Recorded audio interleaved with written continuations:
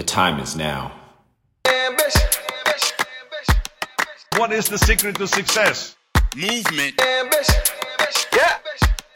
People look at you strange saying you changed, like you work that hard to stay the same. Like you're doing all this for a reason. Hard work. Yeah. Works.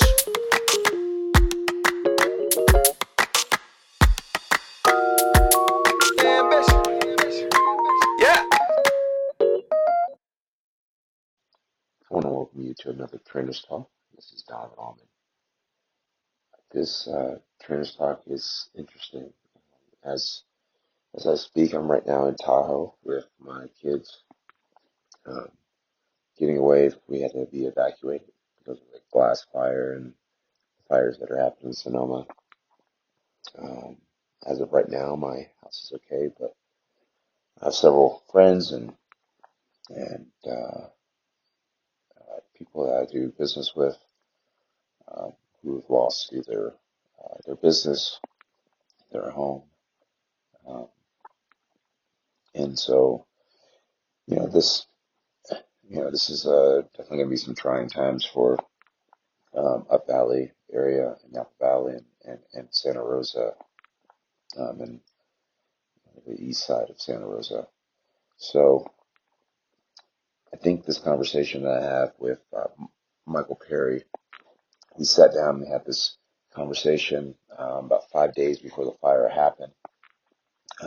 And where we had the conversation was at his house, and his house was lost in the fire. Luckily, with all of this,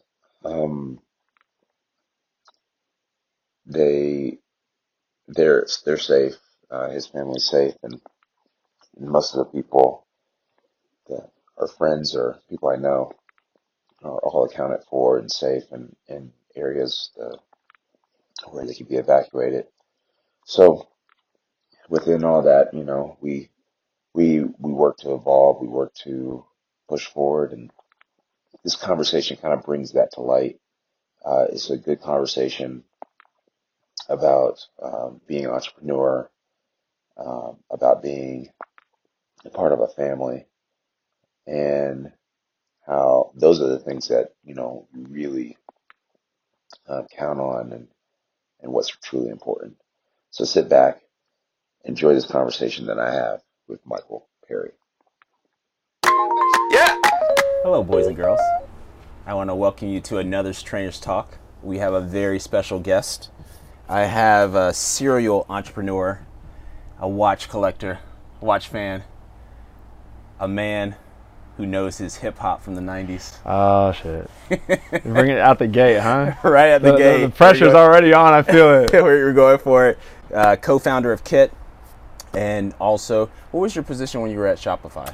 I was many positions at Shopify, but probably most notably the director of product at Shopify. Great. And they acquired your company in 2016? Yeah. Great. So, and now you are working on a new company, which we'll talk about later. Back in the founder seat. Exactly, and it's called Maple. Maple. Yeah. Awesome. Well, let's cheers. Let's cheers to that. Absolutely. You can't not celebrate life. So, I think this can go many facets. I think one of the things that's interesting is that we've kind of been working on and off for like the past almost year. Definitely almost a year. Yeah. I started working out with you January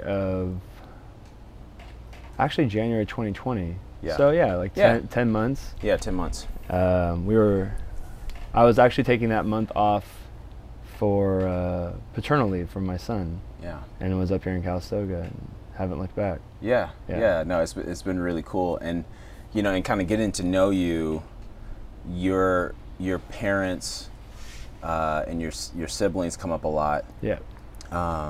What do they mean to you, and how would you kind of describe your childhood? I don't know if you can actually describe the value of somebody that you care about at that level. Yeah. There's no ROI, no measurement.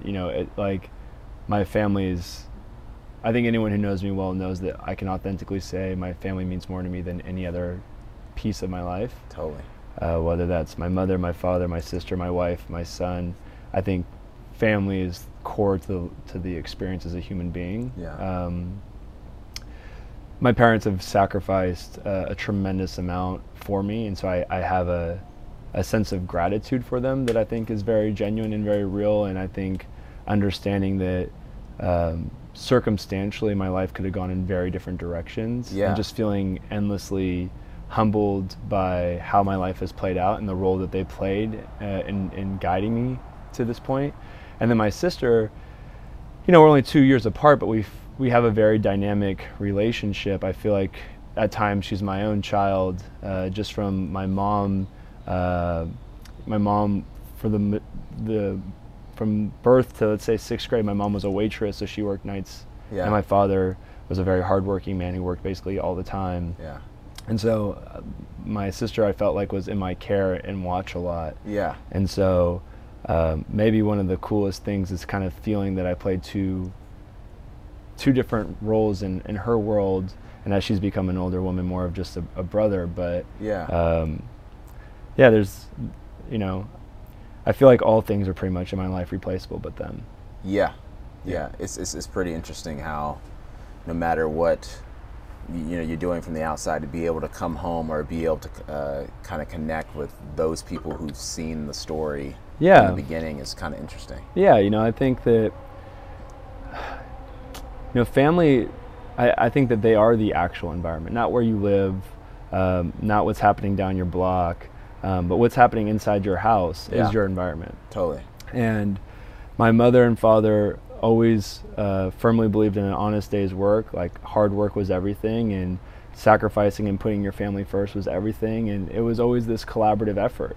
Sundays my grandmother fed all of us. My mom and my aunt worked together. My father felt like was trying to take care of everybody. My Yeah. sister has carried that through her life as a mother, but also as a giver, joining the Peace Corps, giving away bone marrow to save somebody's life. Just like, it's been I think a deep reflection of our family values has been about always look to the person to the left and right of the table, Yeah. before you focus on what's happening on yourself. Yeah. And I just feel like what's been critical for my own success is that my parents always put what we needed first before Yeah. what society thought we needed. Right. Right. So my parents were like, hey, they knew I was not academically sharp. Yeah.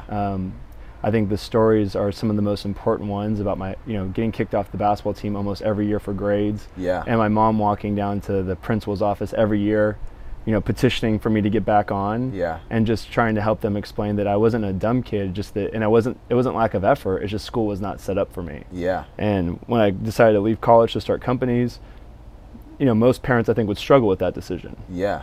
Where my parents actually just expected that was going to be a part of my journey. Yeah. And so, these moments are defining, but the thing about them that I think is so unique and that I've taken away is that they're very consistent. Yeah. It's not like these one-off times where my parents were great or my parents were bad. It was the consistency about how they approached life and how they approached raising my sister and I, and the values that they instilled in us to be able to survive on our own. Yeah. Regardless of social norms, society pressure, all these things that I think have just played such a critical role in just being courageous. Yeah. And just building businesses and just not giving a fuck and just doing what you need to do as my parents did what they needed to do. Exactly. So in doing what you need to do, and it sounds very strongly that, your family is part of your wellness. And how would you, outside of your family, how do you take care of yourself?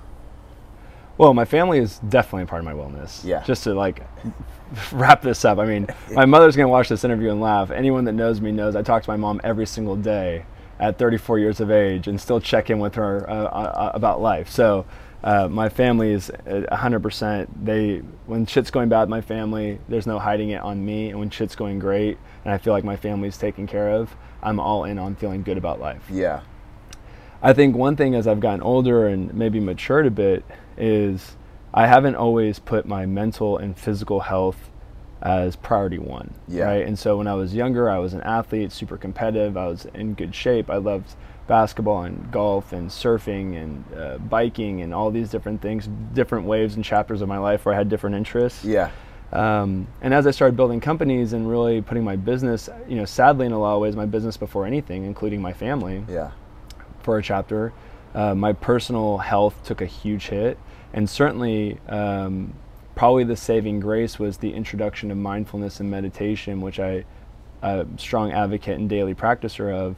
That's a constant work in progress. And then that's evolved to just further awareness of working with a trainer to try to keep me honest about, I like going to you and actually feeling out of shape. I'm Yeah. like, okay, I've fallen off again. Yeah. And equally so, I work with an executive coach where it's a supplement to the meditation. Yeah. Right? It's someone that I can talk to about things that I'm not able to center myself around.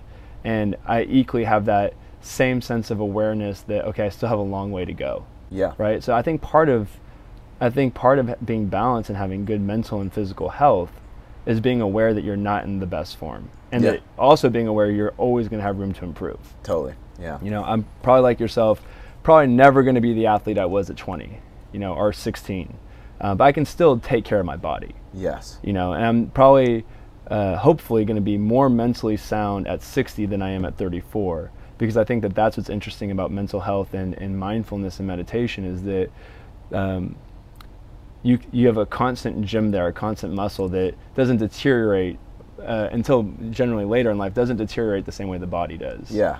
And so there's more room for me to actually find my best version of myself there versus now I'm in maintenance mode of my body, right? Yeah.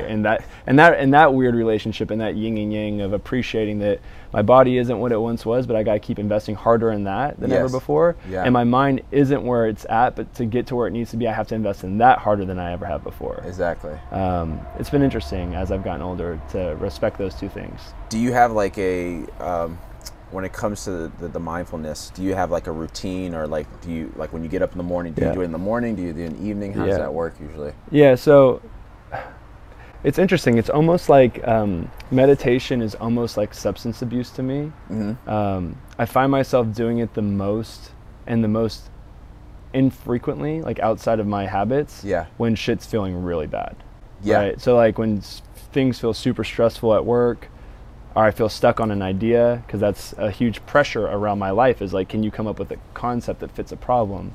When I'm not feeling like that sense of clarity, or there's just like all the various versions of chaos, I find myself like almost like needing a drink, like meditating constantly. Like I'll take 10-minute sprints, like stop, turn everything down, sit in my office on the floor, try to rebalance myself. And I think that actually probably what I'm most proud of is building that muscle to know my need, right? Like when I'm like, oh my God, okay, I'm not feeling right now. Let me just take a step back. Yeah. And even feeling anxious and stressed out, investing in myself there. Yeah.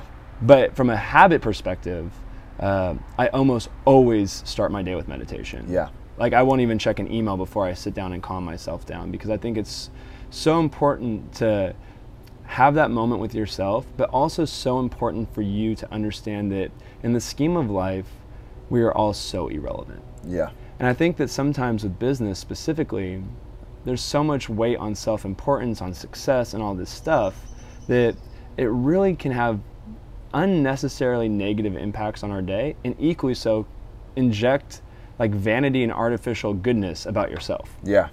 Right? And so I think that starting my day with meditation and starting my day alone in my space and feeling highly connected to earth, I'm just like constantly reminded that I'm this insanely small part of this incredibly beautiful system. Yeah. And someday I'm going to leave this earth and get replaced by some other being that is a small part into this incredibly, and that's a part of the system. Yeah. And I just have found myself to be such a better leader and such a better person with so much more self-worth when I actually realize how insanely irrelevant I actually am. Yeah. So starting my day with and then on really fuck days, and my wife will be like, I think it's time for you to go upstairs. Yeah. I usually will meditate before I sleep. Yeah. And just so that way I can actually have an honest night's sleep. Yeah. When I don't do that, I lay in bed stressed out, sweating, tossing, turning, frustrated, angry, whatever. Yeah. And just to kind of, again, recommit myself to being a part of what's happening on this earth and this universe, and just to be a smaller being, is such a critical sense of honesty to go to bed with. Yeah. If you didn't have that meditation, or what are the things that that keep you up at night, or if you didn't have that meditation? I mean, I feel like I carry a lot of weight as an entrepreneur, and even as an executive, I felt like I carried a lot of weight. My team size at one point was relatively large. I feel beyond the companies themselves, I feel a tremendous amount of empathy for our users. Yeah. Right? So at Shopify and my years before Shopify with Kit and Giving and the other companies, they were very small business centric. Yes. Right? And you know, you're an entrepreneur, you're a small business operator. Like, I would go to bed at night, quite honestly, thinking about you and people that I build products for, and be like, wow, fuck, it is so hard. Yeah. I don't think anyone actually realizes how hard your life probably is, right? And so I do. And so like I kind of, for better or for worse, went to bed at night revisiting almost every decision I made, knowing at the scale of the decision making I'm doing, which is, you know, 1 million merchants were using our products, billions and billions of dollars per month flowing through our platform. Yeah. I made a decision that's likely going to drastically help someone's business. I also potentially made a decision that hurt somebody's business. Yeah. And the guilt of knowing that I sat between those two lines is all consuming when you, I think, come from a place of deep empathy, right? My grandfather was an entrepreneur, my uncle was an entrepreneur, my father worked for small family businesses. Like, these are my people. Yeah. And just knowing the impact I'm having, I take very seriously. Yeah. Today, I'm now building products for families. And I still come from this deep, I don't think I could build a product or a company if it wasn't empathetic. Yeah. If it didn't come from a place of care, I just don't have interest in it. And so I think that when you care at such an extraordinarily high level about people, like when I think about my products at Maple, I'm almost always thinking about my mother. Yeah. Oh, that's interesting. Right? Because my mother was young when she had me, and she poured her life into her kids. My father poured his life into his kids. And they sacrificed a tremendous amount to give us a substantially better life than they ever will have. Yeah. Period. Yeah. Past and present and future. And so, you know, when I'm tired and I want to give up, and I just keep thinking, like, there's a 23-year-old mom out there with a newborn baby who's needing this. Yeah. And there's a 25-year-old mom and a 35-year-old mom and a 45-year-old dad and whatever. And I go to bed with those as kind of my final thoughts. And so that is what kind of keeps me up, keeps me feeling very heavy. And so meditation, I think, kind of counterbalances the empathy. What's interesting is that as I was kind of prepping for our talk, I noticed the two letters L-E are probably best captured in the things that are important to you. Well, probably, yeah, definitely. So you got Leonardo. Leander. Lander. Yep. Alex. Yep. And you got Maple. Yep. And so I want you to kind of take some time within those four. Yeah, my favorite idol, my son, my wife, my company. Yeah. What is your connection with Leonardo? What was your fascination with him? I mean, quite honestly, my fascination was, I think that in life, people try to box you in. People try to say, "Oh, you're just a trainer." Yeah. My favorite thing that I love for people to tell me is, "I'm just a car salesman." That's my favorite motivation. Yes. Right? Is like, everyone wants to find this stereotype of you, and make that every orbit about you. Yes. Right? Shut up and dribble. Yeah, shut up and dribble. And it's like, so small-minded thinking. Yeah. And what I loved about Da Vinci, so I didn't know much about Da Vinci, and then in 2017, I read the biography by Walter Isaacson about Da Vinci. Mm-hmm. And what I loved about Da Vinci was that throughout his life he was many things. He never referred to himself as an artist, even though arguably he's the greatest ever at painting. He never referred to himself as a scientist, even though Arguably, he's one of the greatest ever at discovery. He never referred to himself as a sculptor. He never referred to himself as, he designed water systems, he designed military guns, he designed plays, he actually made instruments, he played instruments. Like, he did all of these things that arguably you can box him into any one of those things and he'd be the best at it. Yeah. And the beautiful thing about Da Vinci was that he always just saw himself as Da Vinci. It's just that these are the fabrics of who he was. Yeah. And I just immensely respected that he didn't give a fuck about how anyone else defined him. Yeah. It's, you know, and for myself, it gave me this huge breathing room of saying, you know what, I actually deeply love working on ideas. I actually deeply love working in design. I actually like writing lines of code. I actually love writing poetry. I actually, sadly, probably one of my strengths is I'm phenomenal at closing business deals. Yeah. I don't love it as much as the other things, but I'm exceptional at it. Yeah. Right? And so at various points of my career, people have tried to put a label about what I am. And ultimately, what I am is just a father above anything. That's the only label I'll accept. And all the other things are just fabrics to who I am. Yeah. And it gave me just such hope that it's okay to be many things. You know, I was never, and I would teach this to my son, I'm never going to let anyone define me. I'm always going to let my effort and my body of work define me. Yeah. And I needed to see that from somebody else. You know, and I don't think a lot of people are willing to step out on a ledge who have all these other amazing things about themselves. Yeah. And say, you know what, fuck you, I'm all these things. Yeah. Because in today's world, you're seen as arrogant. And there's a humble way about doing it. Totally. Right? And I think he mastered that in a lot of ways. You know, it's hard to say how humble he actually was in real life because he was very successful during his life. Kings sought after him. The world sought after him. He was not the Van Gogh who had success after death. He was wildly successful during his time on this planet, but he was committed to curiosity and exploring these other avenues about himself. He wasn't going to say, 18, he was going to trade school and doing all these amazing things to become a painter, and he was willing to abandon all that for 10 years and come back to it. And so life is best when you're curious. Totally. Right? And like, I still think that the best parts about myself, I just don't even know what they are yet. And I needed that. I needed that at that time in my life. And so I have just immense amount of respect for him. And so let's talk about Leander. What has this little guy kind of, what was when he was born? I'll give you a point of view on my sense. When I had Caleb, my first, it probably, I already had the pressure, I already felt it, but I would say the connection, once he was like 3 months, and it's a crazy like ramp up of love. It is. Like all of a sudden something happens and then you're like, holy shit, it like starts compounding like interest. Yeah. Like your love just intensifies. It's a fire. It is. It's a crazy fire. It's kind of like these wildfires. Sometimes it's like it can start with a spark. It can. And spreads quick. And it spreads and it overwhelms you in a way. Yeah. So you're starting Maple. Yep. And this is the first time you're starting a company, and now you're a father. Yep. What is different?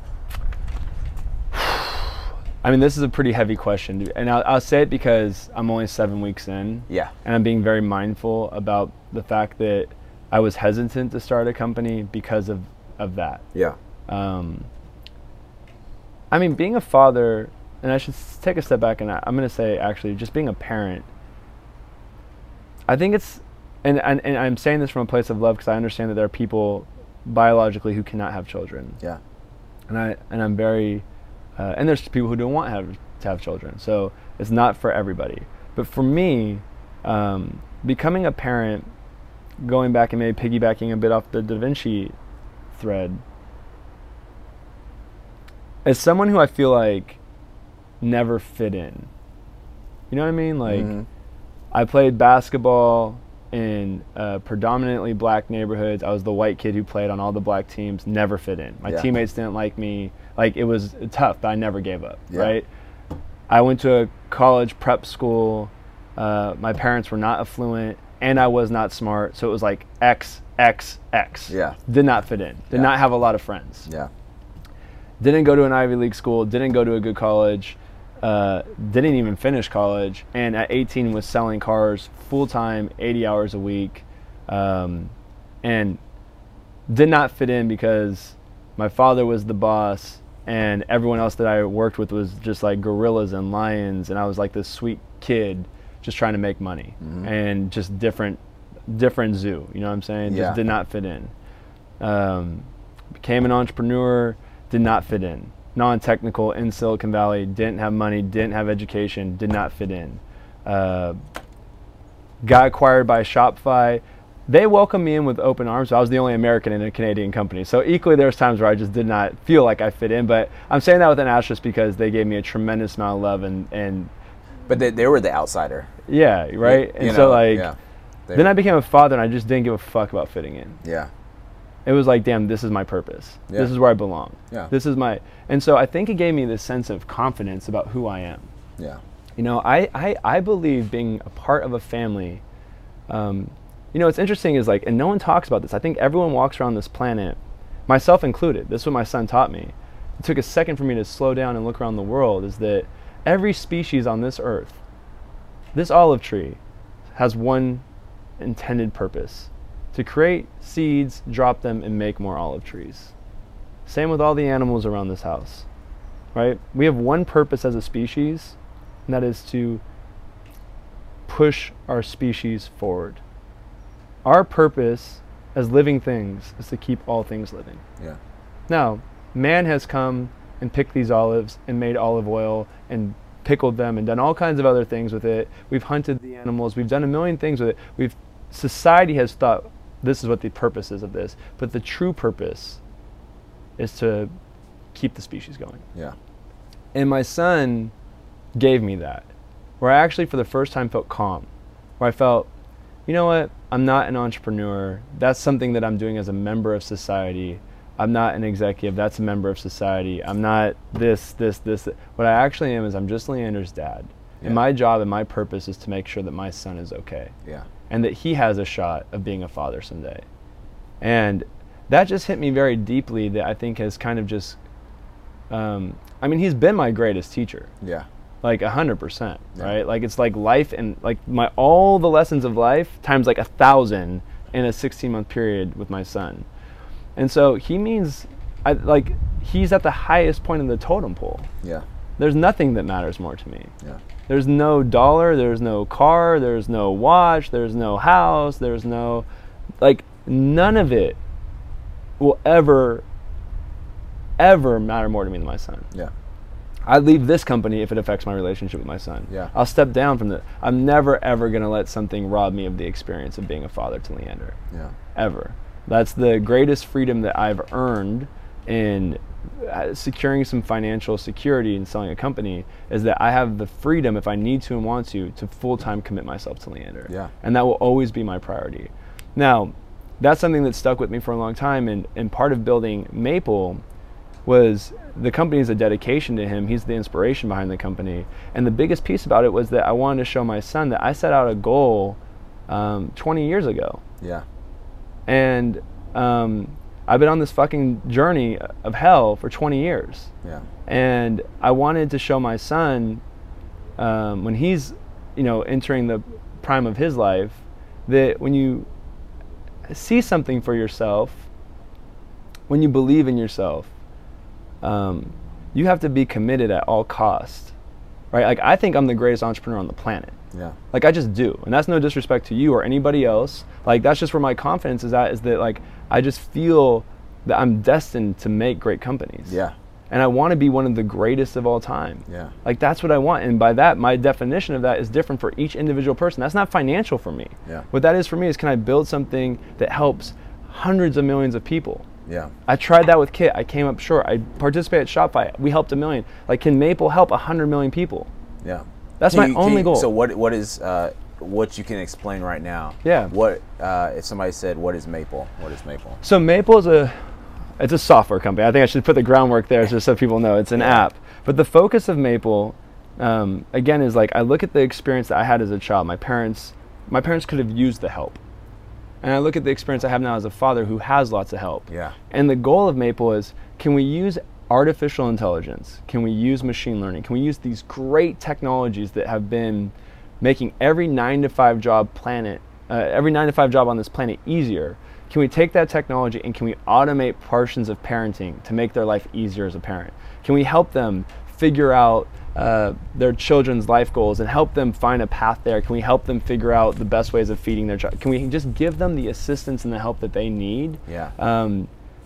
Because every parent has the same intent. You and I, we've come from two different places in this country. We're two different men, but we have the same, I guarantee you we have the same intent for our children. Yeah. We both want what's best for our children. Yeah. And we're both going to do whatever it takes to give our children the absolute best thing. Yeah.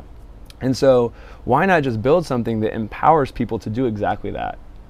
That's the most details I can share right now, and probably even share a little bit too much, but I think it's going to be a revolutionary thing because people deserve it. We're at an amazing time of human life where we can actually start doing good at scale. Yeah. We're choosing not to do good at scale.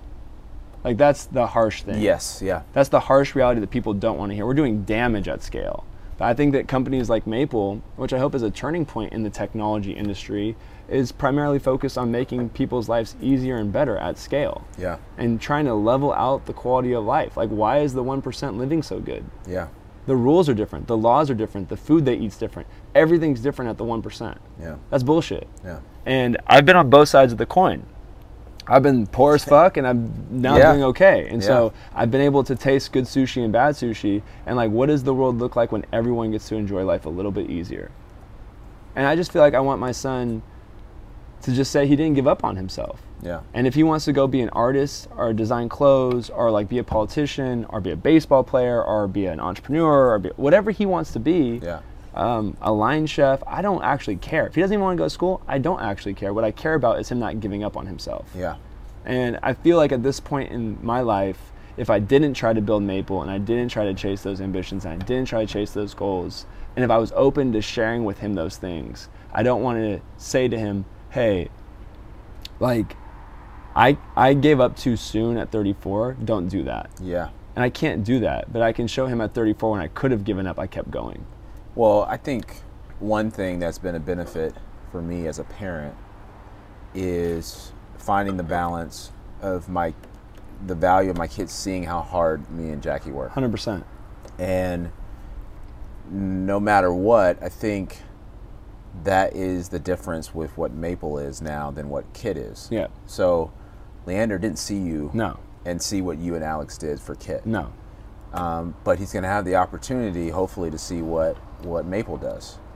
God willing. God willing. Exactly. Yeah, I mean, there's no easy path to building a business. There's no guarantee that my goal, my hope for Maple, openly, is that Maple outlasts me. Yeah. I want to build a 100-year-old company. Yeah. I'd like to be taking my last breaths with someone else in charge of it. Yeah. And saying, wow, we did something super great for people.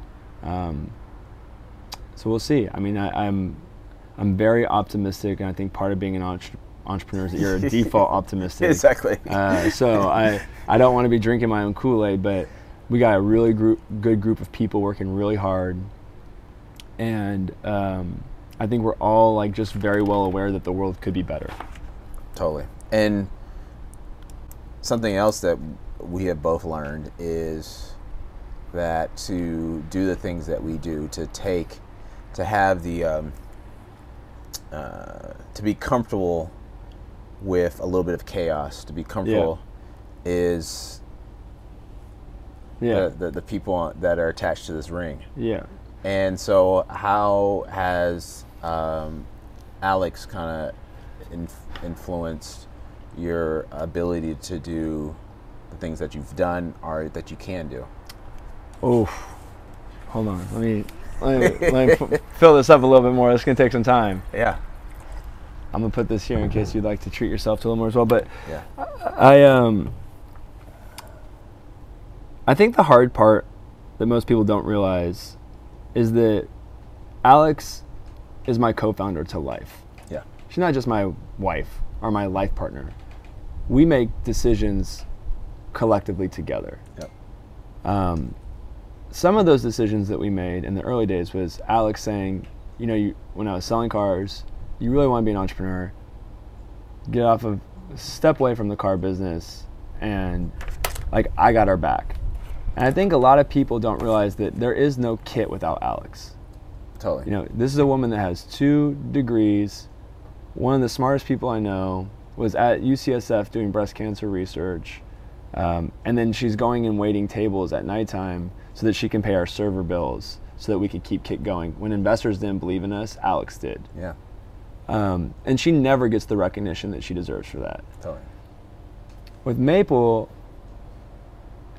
it was an easy decision for her because she believes in me, but it was a harder conversation because you're naive when you build the first one.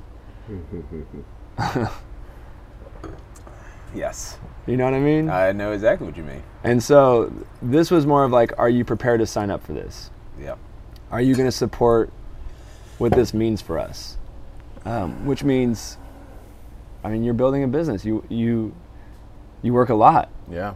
And you take on a lot of stress, and you are responsible for a lot of people. Yeah. And by default, when you're a founder of a company, I'm not prepared to call myself a CEO just yet, but when you're the founder of a company, the right thing to do is to put your company first. Yeah.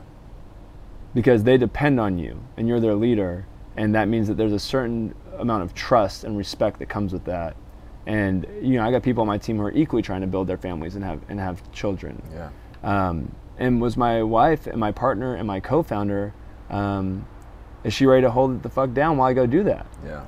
And Alex, of course, just understands who she married 15 years ago. Yeah. And understands what my DNA looks like, and understands that I probably wouldn't be happy unless I went and did that. Yeah. And I think that there's, one of the most unfair, unrecognized things is the selfishness that comes with building a business. And not only what that means for Alex, as my wife who unfortunately deals with the brunt of my unhappiness and stress when shit's not going well, Yeah. but what does that mean for my mother and my father who see me stressed out, who see me losing weight, who see me not taking care of myself, what does this mean for my sister, my nephew? Like, what does this mean for the people in my orbit? Yeah. And I can't do it without their support. I talked to both of my parents at 34 years of age before quitting Shopify to say, hey, this is what I believe in myself. Are you going to support me doing this? Because I need to know you're on Team MP. Yeah. And it was like, no doubt. Yeah. And like, I think that if any of them had said, I don't think you should do this, it would have massively affected my decision making on taking that step forward. But not a single person said, I don't think you should do this. Every single person in my family, I called my grandfather. Like, I said, this is what I'm thinking, and I didn't even tell him the idea, and he's like, I fucking believe in you. Yeah. And I think that people don't understand how important that is. Yeah. So if I'm gonna kind of switch it, one of the things that I've learned as a trainer, and one of the things that I think you're blessed to have, is not too many people have cheerleaders. No, they don't. I'm extraordinarily blessed for that. And because of that, and that's what I try to do within my training, is the actual science-based stuff of, doing the different things that are going to help you become more mobile, help you be stronger, and things like that. But it's making it okay to be that you can do it. Yeah. And telling you and being honest with you, I think you can do it, even if nobody's really done it before, or very little have done it before. It's 100% right. Like, I think that there's a very fake, unauthentic representation of confidence.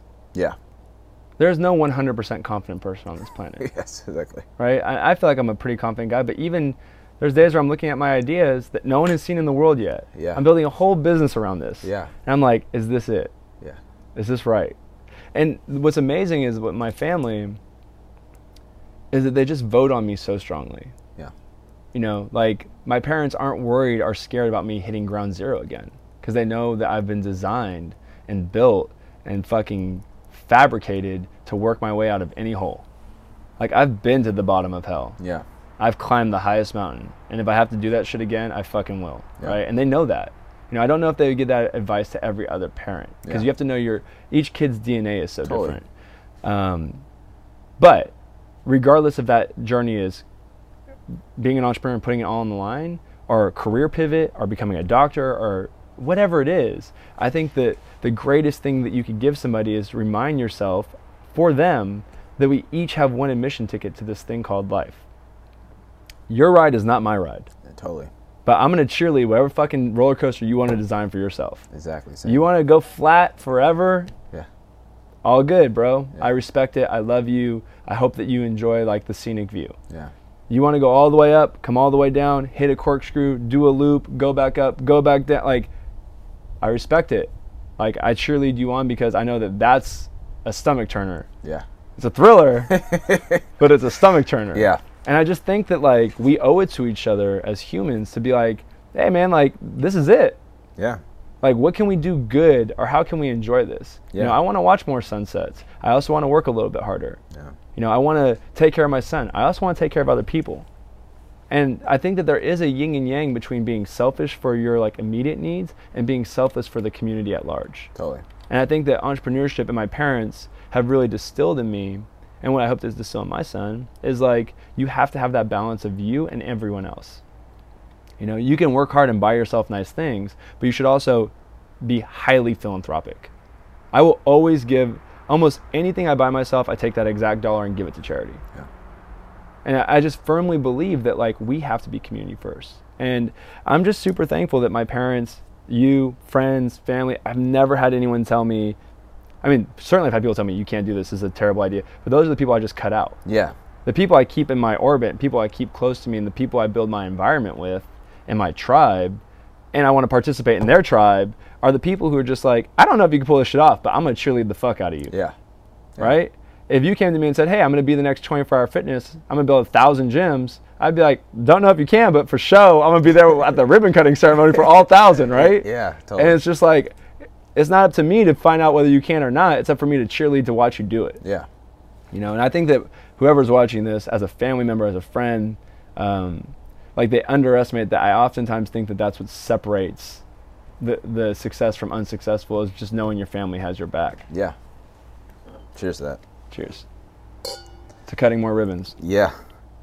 So we're going to go into some lightning round questions. Before we do that, do you have any questions for me? Yeah, I do have some questions for you, actually. All right. And I actually, like, when you asked me what did Leander mean to me, I love that question. But I'm actually, like, super curious, because you have multiple children. Yes. What has actually just being, and obviously you've become a father at different chapters throughout life. Yeah. But what has it been for you to be a father and a husband, Yeah. building a business, Yeah. with a co-founder? Like, you know, you have your own dynamic situation. What does that all look like for you? For me, it's provided balance. Hmm. I really believe in the aspects of karma to the 10th degree. And I feel that I would work myself to death if I didn't have my kids. Yeah. And I say work, I mean work myself from a career standpoint. Yes. But they give me their soccer practice, their homework, their Forced mental breaks. their love and Yeah. affection, them running around butt naked, you know, and just not having a care in the world. Yeah. That those things, it I think it makes me stronger. It makes me more efficient. Yeah. I think the thing that it does, I was already had a lot of empathy, Yeah. but it's put a lot of juice into the empathy. You know, my oldest is autistic, Yeah. and so it's funny. I took the team out on Sunday. We had like a whiteboard session, and we were talking through different plans that we had that we're going to be doing over the next year. And then we went to dinner. We went to Brasswood, and we're sitting at dinner, and there's a family who has a baby who's maybe 6 months, and the baby's crying, and Yeah. you know, they're having a hard time controlling it. Been there. And for me, and like a couple of my team members who don't have kids, Yeah. it was starting to bother them a little Yeah. bit. And for me, I was like totally at peace. Yeah. And it's more in the sense that I felt for those parents, but it didn't bother me. It actually made me calm. And so I think when you know you have something in this world that you care for more than your own life, When other things happen outside of that, you just have a empathy is the magic. It is. It's so sad because it's free. Yeah. And you don't have to buy empathy. And I think it's one of these things, your story of being a parent, I think the problem is that you're included in their world without even being a part of it. Yeah. The parent bond, right? You're like, fuck, I remember being that guy, right? And I've equally, by the way, I've been on airplanes as a non-father. Yeah. And a kid's going crazy, and I'm like, can you just shut your kid up? Yeah. And then now as a father, when my kid's been on an airplane before COVID, and him crying and me sweating bullets, just feeling like immense guilt about everyone else on the plane, remembering being that guy. And on the same time being on an airplane without him pre-COVID, and another kid going crazy and me just feeling for that parent. And in the world that we're in today, there's a lot of anger today. Yep. Well, there's always been a lot of anger, but there's a lot of it's different. It's you can heightened, see it. Amplified. It's just all of it. You can see it and you can feel it. And you're just like, but imagine if that was you. Yeah. Like I often tell, maybe I guess this is what I should have said when you said what was the lesson, my favorite lesson my sons taught me, and then we can go into the lightning rounds. Yeah. Is like, I haven't always been the kindest person. Yeah. I think I've been a nice person, but not. I think there's a big difference between being nice and kind. Yeah. And now I basically approach every person with one simple reminder that that person is someone's child. And would I really want someone to treat my son any other way but kind? Could you imagine someone being mean to your kid? Yeah. I mean, I'm sure you've had kids come up, like your kid's crying and shit, and you're like, you probably want to kill him, right? Yeah. It's like, what if we just treated every single person as if they were your own child? Yeah. The world would be so substantially better. Yeah. But it ain't gonna happen. Exactly. But we can hope. Yeah, we can hope. For sure. All right. Well, we're going to go into lightning round. All right. These questions, I want you to give me the answer that first comes to your mind. Oh, fuck. I hate these. All right. All right. But it doesn't have to be... So I have no time to have a second just to have a second, or do you really want to be the first thing that comes to mind? I mean, I would say you got 3 seconds on the clock. Okay. You got to be clutch. So this is like chess, next. But you can take time to elaborate. Okay. But I don't want you to calculate it too much. Okay, that's fine. All okay, right. Fair enough. All right. Up late or up early? Up early. Sports or books? I'm going to say, oh, wow. Fuck, I can't believe I'm going to say this, but I'm going to say books. Okay. I want to elaborate on that one. Yeah, go ahead. So, I love sports. Yeah. The Raiders are my shit. I want to buy the Raiders someday, bring them back to Oakland, because I think Oakland should have never lost a team. I love my Warriors. I love playing golf. So I think if the question was, do you prefer to play sports versus reading, I would have chosen probably play sports. Yeah. But if it's watching sports versus reading, I'm probably going with reading, and only because I'm at this chapter of my life. 5 years ago, the answer would have been different. But right now, I'm extraordinarily greedy for knowledge. Yeah. I want to just continuously expand my mind and get smart. Totally. And I still indulge in sports, but if it was you have 2 hours in complete silence to sit there and read something and get smarter, or 2 hours in complete silence and watch the Raiders, I think right now probably 8 out of 10 times I'm choosing reading. Cool. Favorite way to say hello? Hello. No, hi. Hi. Okay. Breakfast, brunch, lunch, dinner, or dessert? Which one do you prefer? Which one do you like the most? I'm going to say Monday through Friday dinner, Saturday and Sunday breakfast. So I don't eat breakfast Monday through Friday. Okay. I always eat breakfast on Saturdays and Sundays. For further context on that, when I sold cars, I never got to eat breakfast on Saturdays and Sundays, because in the car business you have to work Saturdays and Sundays and you have to be at the dealership by 8 a.m. Yeah. And so eating breakfast on Saturdays and Sundays now to me feels like freedom. Yes. Same with wearing a beard. My father never let us wear facial hair, And I wear facial hair because it's a representation of freedom. But like dinner, I'm not missing dinner, bro. Gotcha. City or rural? I rural now at this stage of life. Yeah. Boxing or golf? Can I get clarity? Is it to play or to watch? Play. Golf. Yeah. Best place you surfed? I'm gonna go with favorite place I've surfed, and that is Yeah. in Rincon, just outside of Santa Barbara. Okay. Best decade of hip hop?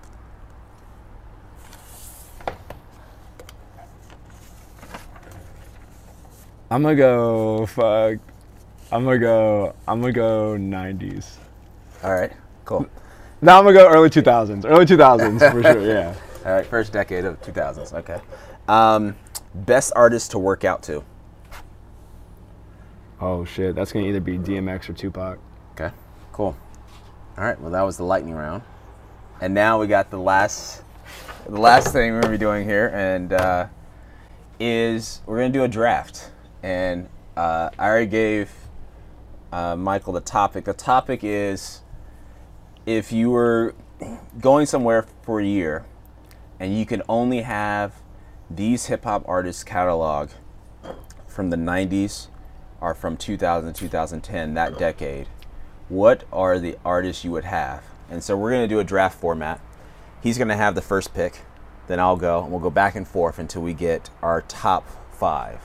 So we'll get 5 picks each, and we'll see how this goes, because he could take one of my top 5. Oh, I'm definitely taking one of your top 5. I know that's happening. I came with no preparation, by the way. I'm I create some scenarios in my head, but I'm treating this like fantasy football. I got some hopes. Yeah. But I'm prepared that most of my list is going to get wiped off after picks 1 through 3. Well, it should be interesting. I mean, I grew up in the South, so Yeah. it should be interesting where that tails from, and then you grew up on the West West Coast. Coast. So It'll be interesting if you start south first. That's what I'm actually interested in, because Well, it depends. to really do this right, you got to have a little east, a little west, and a little south. we're gonna You got to have a little east, west, and south if you really want to this out. All All right. right. You're up, sir. Your first pick for 90s or 2000s artist catalog. I mean, I feel like this is the person that I feel like really brought me into rap because of the time and my age. Yeah. And I feel like no one put us on bigger, so I have to take Tupac as my very first pick. Oh wow. Okay. Yeah. Awesome. So, it's just that California love. Oh, interesting. Okay. Well, for me, I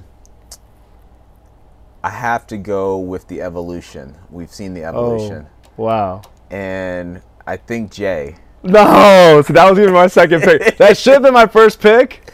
And the funny thing. That's my favorite artist, by the way. The funny thing is, I've had some of Jay's stuff from the '90s, but I really. What's your favorite album in the '90s? I'm gonna put you on blast with your own people. If you can't name an album right now, I'm gonna say you gotta give that pick up.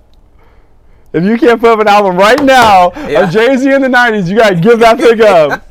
I love this. It was. I will go with. My nigga, what? That's a track. You want to go tracks or you want to go albums? See, I'm calling him out right now to Donovan's fan base. Yeah, you can call me out. You could have said Blueprint. You could have said Hard Knock Life Volume 2. Well, I'm thinking within the 2010s too. So, okay. I mean, honestly, my favorite Jay-Z album is the Watch the Throne album with him and easy. And that's Kanye. one of like that for top me. 5 rap albums maybe ever. So like for me, that's my favorite album. Even though this is not in that decade, I do like 444 from the execution of being a husband and the execution of that. That was a very honest album. Very honest album. I like that. So for me, honestly, the 90s part wasn't the stuff of Jay that I loved the most. Early 2000s, that Black Album. Black Album, for sure. And then it's almost everything after that. Yeah. Because he made a conscious effort to switch where he was going to be more of a business person than he was an artist. Yeah. So My pick is Jay-Z. That's such a damn. I don't feel regretful. I'm happy you picked him up, but like in 5th grade, my mom got me Hard Knock Life Volume 2 as a Christmas gift. Yeah. I probably played that CD till That's the one. It's Hard Knock. That's what it is. that was the album. Yeah. That album was. That's my favorite. Yeah. 90s Wow. album Okay. is. That's tough because that was my backup. I didn't think you were gonna go there, and that was Yeah. like my guaranteed lock-in spot for 2. And I'm not really liking where I'm gonna go with 2. Yeah.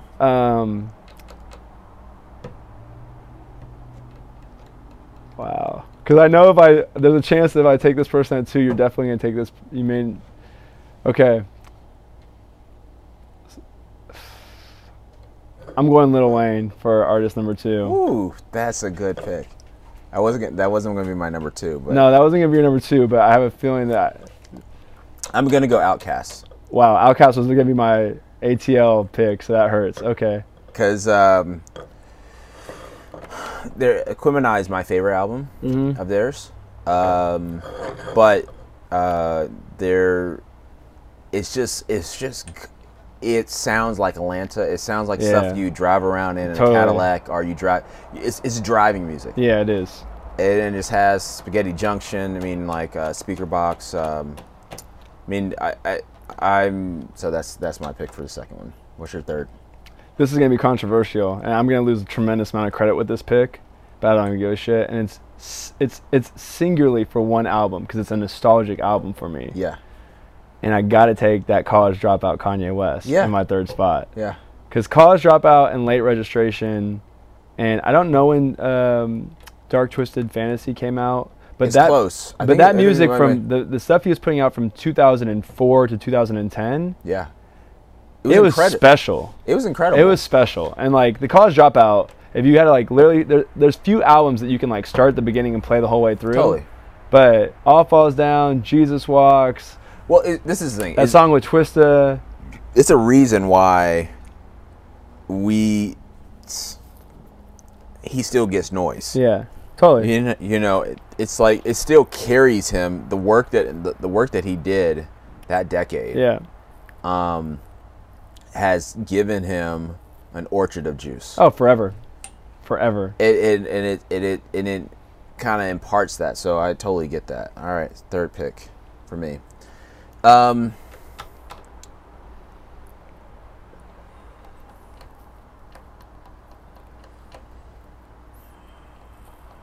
gonna pick this person because I don't think you're gonna pick them either way. But I will say that this is probably my favorite overall hip hop artist. Rick Ross. I was gonna pick Rick Ross next, by the way. So I was gonna pick Rick Ross because that Port of Miami is just like one of the all-time best. Yeah. And then what was the one after that? Trilla. Yeah, you got Trilla. You have. What was the album Magnificent with John Legend? That's one of the best songs. Just. Oh yeah. I think it's. Okay, so you got right now a pretty strong lineup because you got Jay, which is probably the best pick in the entire draft. Then you got Outkast, which is interesting because it's a duet, and then you just picked up Rick Ross. Yeah, that's strong. So I'm on pick 4. So I got Tupac, I got Wayne, I got Kanye. That's it's all right. If we took singles, I think I'd be giving a good run for the money here, but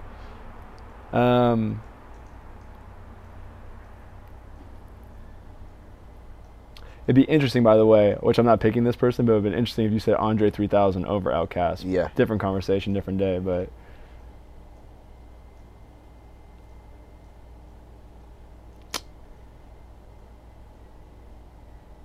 Jay's gone. I think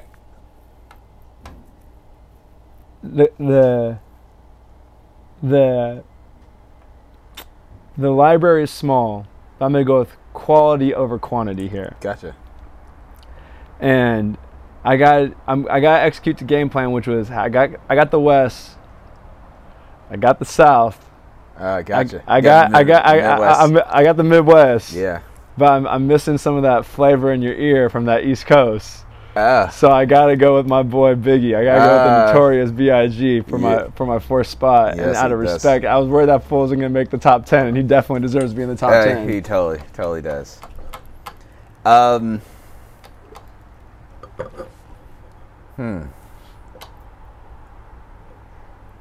This is tough because the next one, I gotta go with the ones I listen to. So I'm gonna go with Jeezy. Okay. And I respect it though. Because there is, if you wanna some hustling music, some music that like makes you wanna like, oh, I gotta go get it. Yeah. He's beyond up there. He's that snowman. He's just he has it. Him and Rick definitely do it for me on that. But especially from that like sense of like, okay, I got a day of work I need to tackle. I'm gonna go Jeezy. So Jeezy's gonna be my 4. So you definitely messed up my list because 2 of the people you picked, Outkast was gonna. Basically, I wanted to try to grab Outkast for the South, even though I picked up. I mean, Wayne's in the South too, but that was my Atlanta pick. I feel kind of like I'm not doing justice by not having something out of Atlanta on my list. Yeah. Like it's just such a scene. Yeah. Right? So I can't disrespect Atlanta. I got New York covered. I got Tupac is California because he kind of touches the Bay and LA. I mean, this is one of those people who I don't think that they've put out any real magic since 2010, but they've really put out magic from 2002 to 2010, and I got to represent him, but Mr. T.I. Oh, okay. That's good. What do you think I was going to say? I tell you who I thought you were going to say because it's my last pick. Are you taking him? I'm taking my last pick, and Okay. I'll tell you. I was battling between Jeezy and T.I. Yeah. Because for me, they serve similar purposes. Yeah, they do. To get somebody on the West Coast that I felt like I enjoy their music, I gotta go with Dre.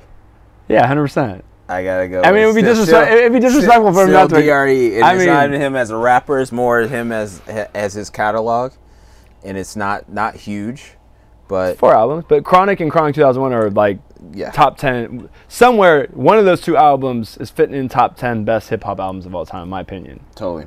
So you have Tupac, Lil Wayne, Kanye West, Biggie, T.I. Yeah, I have Jay-Z, Outkast, Rick Ross, Jeezy, and Dr. Dre. it's a strong 5 on 5. I know, man. We need the verses out here. I know exactly. We'll make it happen. DJ it up. Yeah. Well, I want to thank you for sitting down with me for Trainers Talks. Thank you for having me. Thank you for hosting me. No problem. And is any closing remarks?